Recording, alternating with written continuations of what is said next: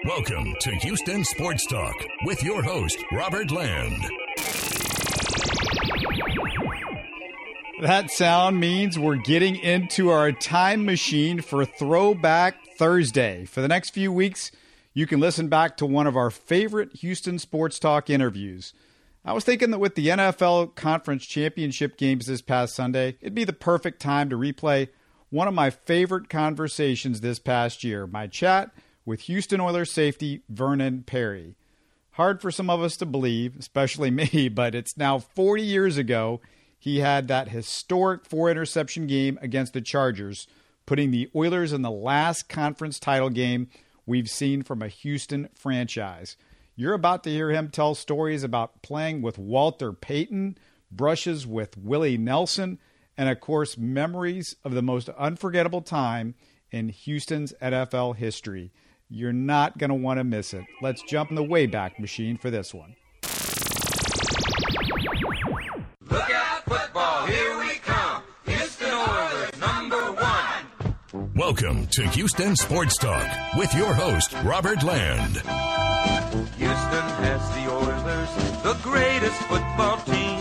We take the ball from goal to goal like no one's ever seen. Thanks for listening to the best Houston sports podcast. If you're a first-timer, welcome aboard. And hey, it's always a joy and a privilege to welcome in a member of the Houston Oilers' iconic Love You Blue team. On the line with me is Oilers safety Vernon Perry. And for those too young to remember, Perry played with the Oilers from 79 to 82.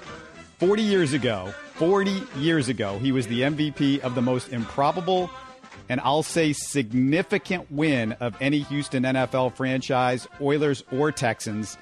That win put the Oilers into the conference championship game, which was the last time a Houston team participated in a conference championship game. Vernon, does it feel like 40 years ago? Oh, man, I wouldn't have knew until you just said 40 years. I thought it was just like maybe 5 or 10 years ago. So that's what it sounds like. You know, still having owning up to that record, man. It just seemed like yesterday I went out and made that comeback for the Oilers. I saw you back at the Robert Brazil roast at the Improv right before he got into the Hall of Fame, and just an incredible night with all the Oilers legends in one place. Earl Campbell was there, Pastorini, Bethea, Culp, White Shoes, on and on and on. What's it like when you guys get a chance to hang out? Oh, man, it's like a reunion. I really love Aaron Pastorini because he's keeping us together as a team, friend, mother, father, and sister and brothers. He's keeping all us together, man, because without him, some of the guys would have been strayed off because he's allowing us to come back and do different things in the city. So when we see each other, man, it's like a fun thing. Like we were still on the team, and Bum Phillips was still the coach, you know, here in Houston. And, man, I mean, it's just, the city just embraced us, man. And when they see us in town, the Love You Blue, man, they just love us, man. It's like we all of us still there in Houston, Texas. Yeah, I want to talk about that in a bit. But you and Robert Brazil were teammates at Jackson State. How close are the two of you guys? Man, me and Robert are real good friends. You know, he finally got into that NFL Hall of Fame, and he told me, he said, Vernon, man, I'm finna get in this Hall of Fame, and if I'm in, you in. As long as I'm in, you a part of me, so you a Hall of Famer too. So that meant a lot to me, and, we both went to Jackson State, and on that team that myself and Robert played on, we had 3 Hall of Fame. We had Robert Brazil, Jackie Slater, and Walter Payton, all on the same team at Jackson State. So that's a big plus for us to have 4 Hall of Famers from Jackson State, but 3 on the same team during the same year. So, Robert means a lot to me, and he finally got what he deserved because he should have been in there a long time ago. But like he tell me, he said, man, let me tell you something. Good Lord knows when it was time for me to go in. It was Super Bowl 52, and that's my jersey number, 52. That's great. What was it like that day when you were there, right? You went to Canton? Yeah, I was there. Oh man, he was so hyped, man. He had his family, and like you said, he was able to let his mom and dad see his accomplishment, going into the hall, which was a big plus for him. And he had his family and a lot of friends. And, I was there, and I feel pretty good because he got a chance to call my name and to be heard all over the world. So, that's a major step for him because he deserved it. One of the greatest linebackers that you ever want to play with. And plus, he's the reason that I ended up in Houston, because if he wouldn't have got me to Houston, I would have been out there in L.A. doing movies, been a movie star. So now he got me to come to Houston, and now I'm a cowboy. I wear cowboy boots and cowboy hats now, instead of being a movie star. What was this being a movie star? I don't know if I've heard this story. You were thinking about going to be an actor? Yeah, well, what happened is that I had 3 teams trying to get me. I was up in Canada, and the Oilers, the Rams, and the Kansas City Chiefs. I was going to go to the Rams because Jackie Slater, who was my childhood best friend, was playing for the Rams, and Brazil was in Houston.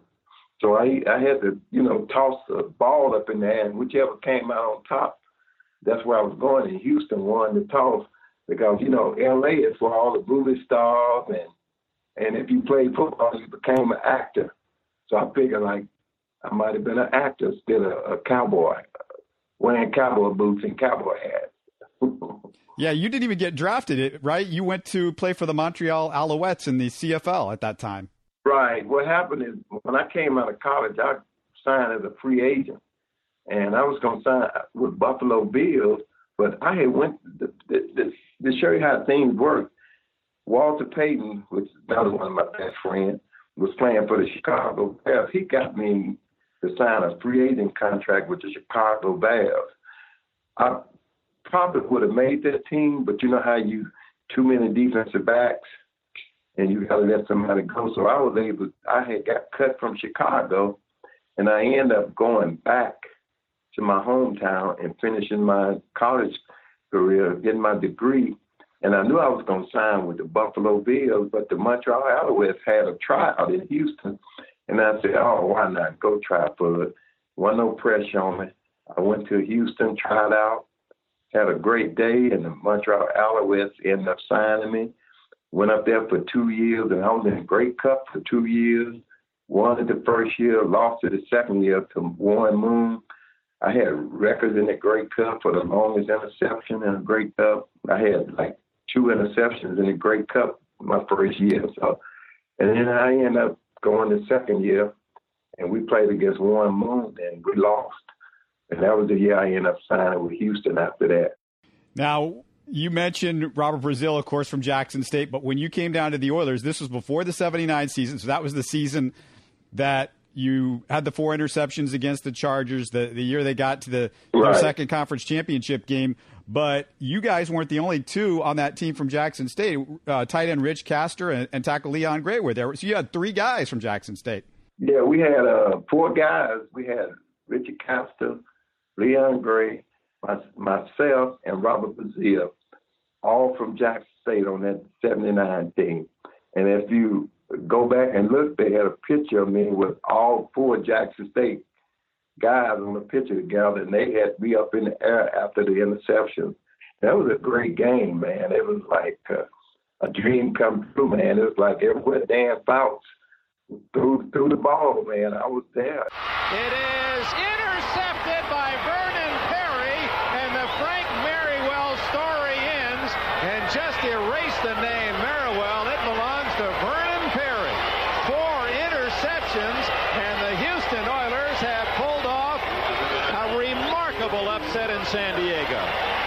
I'm sure this will go down as one of the classic upsets of recent football history, Dick. We had guys like Kenny Burroughs out. We had Dan Pastorini out, Earl Campbell out, but they never mentioned the defense. The defense wasn't hurt. So we stepped up that game and played well, and Gifford Nelson and Ron Carpenter played a good game, man, and we ended up coming out there victorious. We won that game, and it was like, wow. Let me go back to before that game, actually, because I think this gets lost in everything that happened. It was a tough win over the Broncos, and you talked about everybody that went out. Campbell, Pastorini, and Kenny Burrow, your three main offensive weapons, all go down with the same injury, a pulled groin. What were you thinking as this game's going along? See, we played against the Denver Broncos, and matter of fact, I better throw this in. The 3 playoff games that I played in, I had an interception against the Broncos, had 4 interceptions against the Chargers. Then I came right back and had 1 against Terry Bradshaw. So I had 6 interceptions in 3 games. But like you said, we had those 3 guys was hurt, and we was going into San Diego, and everybody just knew San Diego was just going to run over us. And with them 3 guys out, I'm telling you, Ron Carpenter and Gifford Nelson and the whole offensive team, they came to life, man. And they really took charge, and they won that game. Defense just held them to, 14 points? But it was amazing that we had guys on offense to step up. And that's what we needed because, it was Kenny Burrows, Dan Pastorini, and Earl Campbell. I mean, when those guys went out, we had no chance of winning. But we stepped up that day, and the defense really stepped up and played a great game against a high-powered, powerful scoring offense.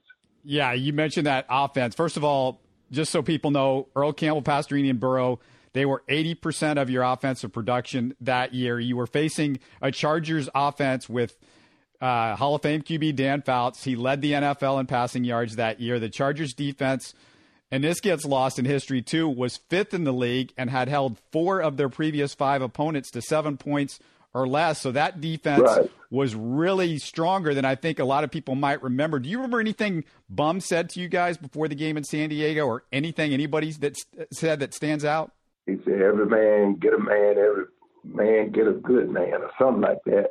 Brazil got that saying down, but every man get one man, every man get a good man, or something.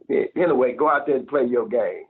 Just don't be nervous. Just go have fun, and we'll win. We'll win. But you know me, I was nervous my first year, so I was kind of like tuning everything out because I was like focusing on the game. But coming in as a rookie, and a rookie on the field, and you got to go out there and play. And I had to cover the best receivers on the field. I had to cover Charlie Joyner. I had to cover the tight end. I think Winslow was hurt that game, but they had another tight end, Kevin Klein or something. They had some of the top wide receivers in the league, and I had to cover them. So my focus was on just covering them dudes. And, Eddie House called a good defense, but he did tell everybody this, though. And he didn't tell me. He said that he knew every time Dan Fouts was going to throw the ball, but he failed to tell me that. I wish he would have told me, because if he'd have told us where the ball was going, I'd have had 10 interceptions. But he didn't, and we had a good game. But like I say, it was our defensive line getting pressure on Dan Fouts that make him have to throw that ball real fast. And so happened when he threw it, it was like he was just throwing it to me. I was running the routes. But it was fun, though, man. And we came out with a victory, and that's all that matters. Not only did you have the 4 interceptions, but you also had a blocked field goal, which you ran back. And not only the 4 interceptions, it's the 4 interceptions, Vernon, it's still a playoff record. No player in any game, not even, regular season game, has had more than 4. I mean, is that incredible to you? It's still the record? It's still a record. It's, I had 4 interceptions and I had a blocked field goal. But see, they had drove us all the way down to probably the 5 or 10 yard line. And they was getting ready to kick a field goal, and I jumped over one of the players and got in and blocked the field, and so happened the ball bounced up in my hand, and I'm racing down the sideline. And Brazil and all them guys give me a lot of grief about the holder catching me, which, he was the fastest, probably the fastest guy on the San Diego team. He was a fast little guy. He called me, I think I got like 57 yards, and he ran me down. Well, he didn't run me down. He just was running side by side with me. But I was tired anyway, so make sure everybody know that I was tired. All right, let's hear it. Let's hear it. Blocked, and Perry could go all the way. Only Fuller to beat. Vernon Perry at the 45. He is all the way to the 30-yard line of San Diego. Oh, my, what a turnabout. How does that sound to hear that again? Oh, man, that's pretty cool, man. You need to send me that voice thing. I need to put that on my phone every time somebody calls. Make sure Brazil hear that. But, his first thing come out of his mouth, man, you got ran down by a white boy. I said, yeah, but I was tired. But it was fun, though, man. Man, you wouldn't believe the love that we had on that team, man. When I'm coming in from Canada, not knowing what to expect, and I had guys like Curly Cup and Robert Brazil and all them guys, taking care of me. Because, we had guys like Karl Marx. Man, every time Karl Marx talked, everybody was like scared, man, And plus, if you're a rookie, and I was coming in to take another guy's job too. But Brazil did tell me this, though. He said, Vernon, he said, we got a good defense, but we missing one piece, and that's somebody to cover guys like Arjun Newsom, who's always beating us. Guys like that. We need somebody to cover him and make plays, make tackles, and that's why we got you. And I was like, oh, yeah?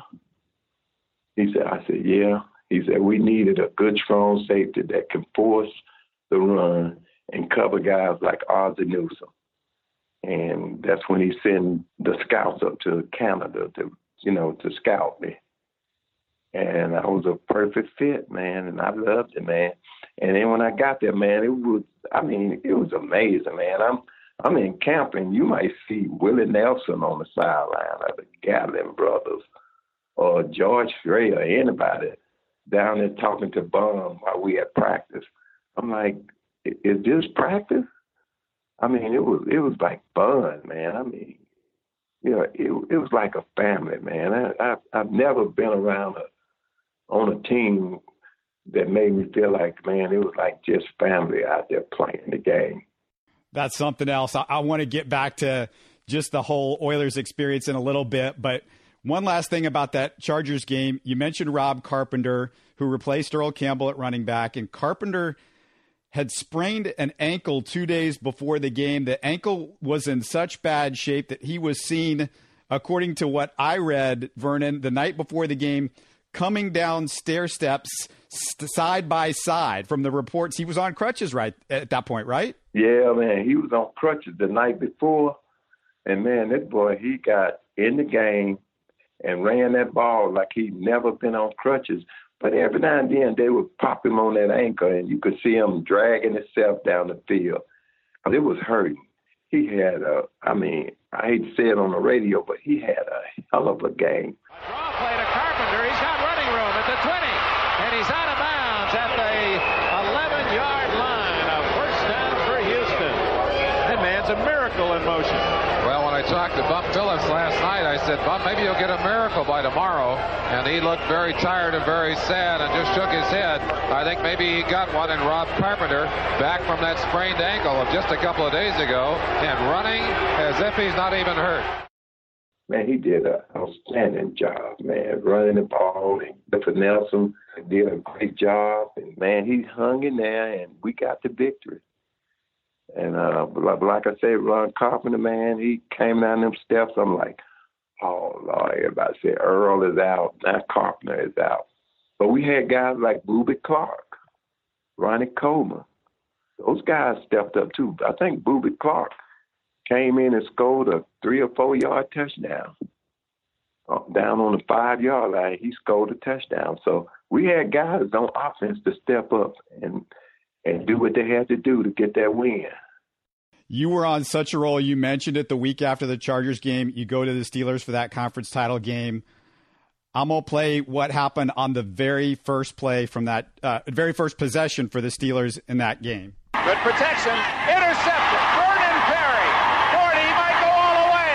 Perry at the 35, the 30. Vernon Perry. Touchdown, Houston. 75 yards. The star of the win at San Diego, Vernon Perry, saved something for Pittsburgh. Did you think it was your day that day after that first interception? Did you feel like, hey, we've got this one after what happened the week before? Oh, man, when I got that interception, the first thing I said, man, we going all the way. You know, the offense had pumped up, and, you know, we went out, man, the defense was playing, and we had the first pass Bradshaw threw, I picked it off. And I went down the right side, touchdown. And I was like, oh, man, I had one interception against Denver, then came back and did 4 with San Diego, and now 1 with Pittsburgh. That's 6 interceptions in 3 games. I'm like, wow, man, I couldn't believe that myself. And to me, that's a record. 6 interceptions in a playoff, you know, in 3 games. So I look at that's a record to me. For 40 years, that's been a record. That Steelers game, of course, will be remembered for the Renfrow catch in the end zone that wasn't. What do you remember about what happened? Were you watching the play, or were you watching your defensive coaches when that play happened? I wasn't watching that play, but I saw it. You know, they was talking about it. They say he came down and caught the ball, and from going back to this day, looking at it, he came down with a catch. And, you know, if we'd have had instant replay then, that where the refs can go back and overrule that call, it would have been a touchdown. And, you know, we'd have been up, you know, been on the board again. But like I say, the Steelers, you know, were the team of the 70s and part of the 80s, man. And, hey, give them their credit. They had a lot of good athletes on that team. And we got there. But like Baum say, he knocked on the door, and then he said the next year we was going to kick the son bitch in. So we tried. We was almost there. If Renfrow's catch is called the touchdown, do you beat the Steelers? We going to the Super Bowl. I think the offense would have scored some more points, and we went on and beat Pittsburgh. We beat them in Houston 6-0 during the regular season, and man, if we'd made that. We'd got that call, I think it would have helped us or helped our morale where we would have went in and, you know, probably played a whole lot better. So that touchdown really took the life out of us. You know, when you make a call like that and you don't get it, I mean, you know, you start second guessing. And I think Baum was just like, not again, man. They're getting it some kind of way. But it was fun, though. I give them their credit. They won and went on to the Super Bowl, and they ended up winning the Super Bowl. You just mentioned the pep rally that Bum spoke at, and you guys touched down from the game against Pittsburgh. This is the second year in a row, but you weren't there for the first pep rally. What I'm going to do, I want you to listen to this for a minute. I've got Dan Pastorini and Elvin Bethea talking about the pep rally. And after we hear from them, I just want to kind of get your thoughts on what you remember from the pep rally. But here those two guys are. What people don't understand, sure, they saw the end result with all the people in the Astrodome. But when we walked through the airport at Intercontinental, you couldn't – there was an aisle of about 4 feet where we could just walk down the aisles. People were 5 and 10 deep in the terminal. The buses were outside. When we drove outside, people were parked along the JFK Boulevard going into the airport, all the way down JFK Boulevard, all the way down the Beltway, all the way down 45. There wasn't a car going in either direction, with the exception of our motorcade of 2 buses and a couple limos and a police motorcade, a police escort. And there had to be 300 to 400,000 people out there on the streets honking their horns and cheering us going down the freeways both years. And then in 79, the people in the Dome, I think, were about 30,000 more than original in 1978. Hey, that was one outstanding, unbelievable I mean, there's no words that could express that feeling that we had coming back after losing to Pittsburgh, coming back not knowing that they told us to leave our cars at the airport. They were going to take us on bus. We had no idea. And when we came into the dome, even before we got to the dome, people that were at the airport, the lines were long, horns were blowing, lights were flashing. And when we got to the dome, they took us to the dome, and I could not believe when they opened it and let us out. And here's 60,000 people standing up at the rafters. And many people said, "What's the greatest time you ever had, or greatest thrill?" I said, "The 1978 and 79 years we came. Best year I ever had." And I still remember that. That's the best thing that ever happened to me. I had the Hall of Fame and all that, but just to seeing the people there, you're talking about 60,000 plus people. And you're a losing team. You lost the game. Just think what would have happened if we'd won the game. And as one of the pilots said, we wouldn't have been able to land the plane in Houston. It was the greatest thrill of my life. And even today, I see people that were there, and grandmothers, and of young guys, the people that I meet, and they said they want to know about the old Oilers, and said you had to have been there. That's pretty amazing. What do you remember about that? What do you remember about coming back to those two pep rallies that Dan and Elvin were describing? Well, first of all, I'm glad you talked to my big brother, Dan Passerini, and my daddy, Elvin Bate. They're so right, man. When we landed at the airport, man, there were people everywhere. We got on the bus, and we going down the freeway. I mean, people parked on the side of the road, coming out from the airport, on the side of the road, honking their horn. I mean, all the way to the stadium. Man, we pull up at the stadium, man, cars and people everywhere. And like I said, when we pulled up in that dome, man, I could still see it, man, flashing lights, people everywhere. I mean, that place was jam-packed. And I can remember Earl Campbell getting off. I think he was riding on a motorcycle. And Brazil, I think he rode a horse or something.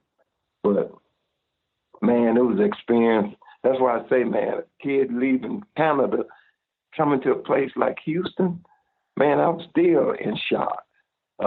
Man, I couldn't believe that this was the love that you got playing for a team in Houston, man. When I said I was going to be a movie star, man, that couldn't beat the feeling that I had when we got back to Houston and saw all those folks in the dome, man. I mean, they were everywhere, man. Love, man. I'm telling you, man, it's hard to say how it felt, man, because it was one feeling that I would never forget. And just, we lost the game, but we won though. We won the crowd. We won the fans, and they loved us, man. And they knew what kind of Houston Oilers team we was. And man, I tell you something. You can't express or go back and just tell how you really feel, because man, it was a feeling that it's in your heart forever. And just to be around a coach like Bum Phillips, man, it was great, man. It was great, man. He was just like a father to me, and I miss him to this day. Tell me about your defensive line coach for the Oilers. There's a little baby-faced kid named Wade Phillips, right? Yeah, he was a baby. He was coaching defense. I really didn't have much to do with Wade because our coach was Bob Gamble. So Wade and Bum used to tell our coach, man, you take them crazy nuts back there, because that's all me. Ryan Field and Stemrick, Carter Hartwick, Willie Tullers, man, we was some bad boys back then. We played good together, but we had a coach. Man, he was just as bad as we were. But he knew what he was doing, Bob Gamble. I mean, man, he was great. He was a good coach. He was like, if it wasn't Bum, it was Bob Gamble. And we used to go out and play for him. And Wade was on the defensive line, so Wade was already getting his hand full because he had guys like Curly Cup and Elvin Bate he had to deal with. So we wanted to top the mess with Wade. because he had to deal with Curly Cup. And, Curly Cup, one of the more mean guys. Wade was younger than Curly, so can you imagine what Wade trying to go through with a guy like Curly Cup? That secondary, not the Hall of Famers of the front seven, but how good did you feel that group was with J.C. Wilson and Reinfeld and Stemrick and all that group? First, when I got there, they had J.C. Stemrick, Mike Reinfeld, and they had a guy, I can't think of his name, Billy Curry or something. And and C.L. Whittington and Al Johnson. And they was looking for a good, strong safety.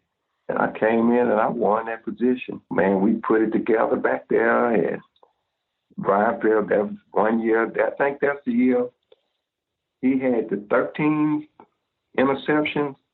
He had 13 interceptions, I think. Wow. And I think Greg Stemrick made the Pro Bowl. I would have made the Pro Bowl, but if Donnie Shell wouldn't have made it, I would have made the Pro Bowl. But we had a great team back there. J.C. Wilson, he was on corner. He had to deal with guys like Lynn Swan every game. So you know how his game had to be. But we had a good secondary. And we played back there. We played together back there. And we all loved each other back there, man. We weren't just on the team together. We was friends, too. And to this day, we still friends, except for we missing one back there, and that's Greg Stemmer. He's gone on to be with the Lord, and, he was like a brother to all of us, and he kept us laughing back there. And we had a great team, great secondary. You mentioned playing with Jackie Slater. His son, Matthew, plays for the Patriots. He helped beat Jackie's old Rams team in the Super Bowl. How crazy is it to see that happen? Oh, man, like I told you, man, me and Jackie grew up together in like a block from each other. And Jackie and I was best friends. We played, elementary, junior high, high school, college, and wherever he was going to college, I was going. And we played college together, and that's why I say we almost played the Rams together. It was between Houston and L.A., and I ended up coming to Houston. But just to have a son playing in the NFL is a great accomplishment. I mean, you had somebody in your family that carry on your name. And I got a chance to meet Jackie's son at one of the NFLPA meetings, and he's a good kid, man. He's just like his dad. And the one thing that he made me feel good about, he said, Mr. Perry, you know what? My house, we used to always talk about Vernon Perry. I'm like, yeah, my dad used to talk about you all the time. I said, wow, man, because I thought Jackie had forgot me, but he said, my dad, man, talks about you all the time. So, man, that made me feel good. I got a little touch for a second. A little tear dropped out, but just to hear that kid say that my name was mentioned in his house a lot meant a lot to me. That's fantastic. That's great. I got a big smile on my face with that, and I also got a big smile on my face because the next thing I wanted to ask you about is Walter Payton, and I had a chance to see him address my school, the University of Missouri, when I was going to school there. He went to address the football team and talked for 45 minutes to those guys about life and about football, but it was mostly about life with Walter. And it was such an amazing experience to get to see that in person, and he got a chance to shake his hand after that. What are your memories about playing with Walter and just, Walter himself? Walter was a year ahead of me. And when I got to Jackson State, I got a chance to be good friends with Walter. If it weren't for Walter, I wouldn't have got my chance to go to Chicago Bears and, going on to play pro ball because he was a good friend of mine.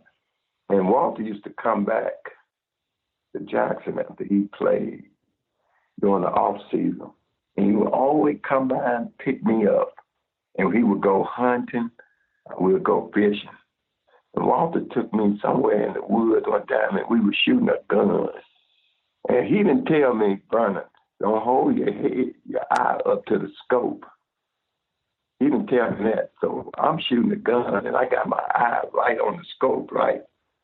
I shoot the gun. What do you think the gun do? Kick back. It kicked back, kicked me off the porch, and he fell off the porch with me. And I got blood coming out of my eyes, and he's sitting over there laughing. I told you not to put the scope too close, but he didn't tell me that. But, man, just to watch Walter Payton, man, I mean, it was unbelievable. I used to see Walter run over guys, hit him with that forearm. And, you know, Walter's forearm used to swell up. And you could see him after the game where they'll go in and they'll take a needle or something and drain that pulse or something out of Walter's arm where he's been hitting guys with that forearm till that got to the point where it would swell up. Man, just to see a guy like that run. And I'm so honored to be able to play with two of the greatest running backs in the NFL, Walter Payton and Earl Campbell. I got a chance to play against both of those guys. And when Walter got his record for the most yards in NFL, I was with the New Orleans Saints. I wasn't on the field, but I saw him break that record in New Orleans. So that was a big plus for me, too. So just, man, I'm telling you, man, it was never a dull day on Jackson State campus with Walter Payton around. He either pulling some kind of trick on you, either biting you on the back of your shoulder, or he either up in a tree ready to jump down and scare you, or he was full of, man, Walter Payton had stuff going on all the time. But, you know, that was like my brother, man, and I miss him a lot, too. I want to go back to that Chargers game for a second. How crazy is it when you think about it today that neither team between the Chargers and the Oilers are in the same city? It's weird, right? Shoot, the Chargers, man, you know, they should have stayed in San Diego, but they moved to L.A. Why? I don't know, because they had some of the best fans in the world. And I can understand why Bud Adams wanted to move, because he wanted to get a new stadium and he wanted to host the Super Bowl, just like McNair did. He wanted his own stadium and he wanted to be able to host the Super Bowl because that's where the money was. And when he left the city of Houston, he ended up building a stadium. And that's all I think he wanted was a stadium so he could host the Super Bowl. Because Astrodome, it was a good place, but, man, it was like concrete. A lot of knee injuries, shoulder injuries, and ain't wasn't nothing up under that turf but concrete. But it's still standing, ain't it? Yeah, still standing, barely. It's hanging in there. Let me ask you, because you mentioned Bum Phillips, how often did you guys speak after you left football, and what's the big thing that maybe he told you or a story that you have of being around Bum on an everyday basis? You know what? After I retired, I still remained close to myself in Brazil because, you know, I left the Oilers. I ended up going to New Orleans playing ball. And then I retired from New Orleans, went back home, and started teaching school and decided I wanted to go back to Houston. And when I went back to Houston, I started seeing Bum, and we started getting close. And matter of fact, I've been to his ranch a few times, and his wife, Debbie, man, they treat me like I'm part of it. Man, me and Debbie, I used to call Bum once or twice a month just to say hello. And, you know, and then we'll go down there, and I still got a pair of cowboy boots Bum gave me and a belt buckle that I would forever hold in my possession. And it was like, man, Bum was just like a father to us, man. I mean, you would have to play for Bum to know who Bum Phillips really was. And I think half of the time, I think Wade was probably a little jealous because he didn't know he had so many brothers. He had brothers from everywhere. Everybody loved Bum. And I was kind of like, I wanted Bum giving Wade as much love as he giving his players, man, because, man, he was just like he was your father, man. You know, I miss him, man. And I'm serious, man. When I tell you, I called Bum and talked to him, I would call Bum at least twice a month just to say hello. And we'd talk, and he'd be happy to hear from me, and he'd be saying, Vernon, I'm waiting on you to come down now. I said, I'm coming, Coach. And, you know, me and Brazil went down on Kenny Burroughs. We all went down to see Bum. But like I say, I miss him, but he did something. He did something in Houston that nobody else could do. He brought a bunch of guys together as brothers, as a team, as friends that nobody else had ever done. And that's what I like about it. He brought all of us together. And we're still together as the Love You Blue Houston Oilers family. What do you tell people who didn't live in Houston while you played here? I mean, what was it like to live in Houston during that time and be a Houston Oiler? Man, during that time, man, the city was crazy, man. If you wanted a car, all you do was go to this dealership. They would give you a car. If you wanted cowboy boots, if you wanted a cowboy hat, man. I mean, the city was crazy, man. They loved the Houston Oilers. So if you weren't a Houston Oilers fan, you should have been one. You should have moved to Houston then because, man, the city was Houston Oilers crazy. I mean, everywhere you go, you see Houston Oilers, cowboy boots. Bum bought the cowboy boots back out. It was a cowboy town. And I think Bum bought the Cowboys back into Houston. Where people were wearing cowboy hats, cowboy boots, belt buckles. I mean, Bum bought all that. And one thing he did tell everybody, don't wear your hat inside the house. Always take your hat off. Because you have never seen Bum in the dome with a hat on. But if he was outdoors, he had a hat on. If he was in the dome, he didn't have a hat on.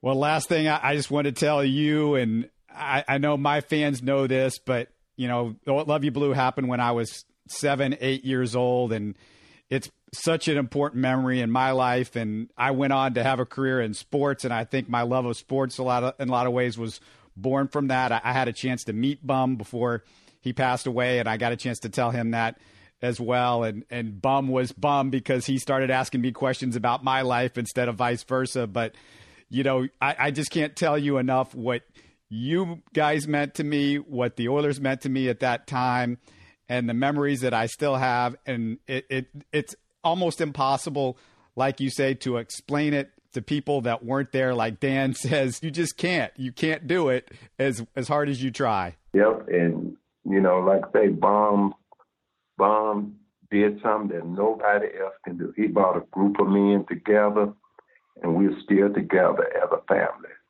He's gone. A lot of us, a lot of the guys are gone, but guess what? We all still a family. And I will always remember that, and I would take it with me wherever I go, that it was one of the best time of my life was the day that I became a Houston Oilers.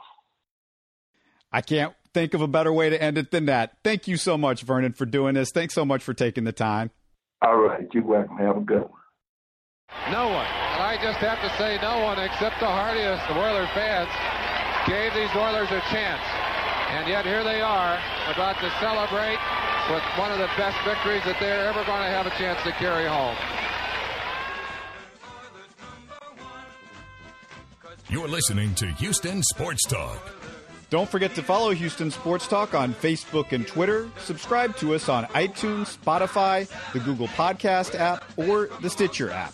You can support us by giving us a 5-star review on iTunes or by telling your friends about us. Spread the word, everybody. Thanks for listening. 'Cause we're the Houston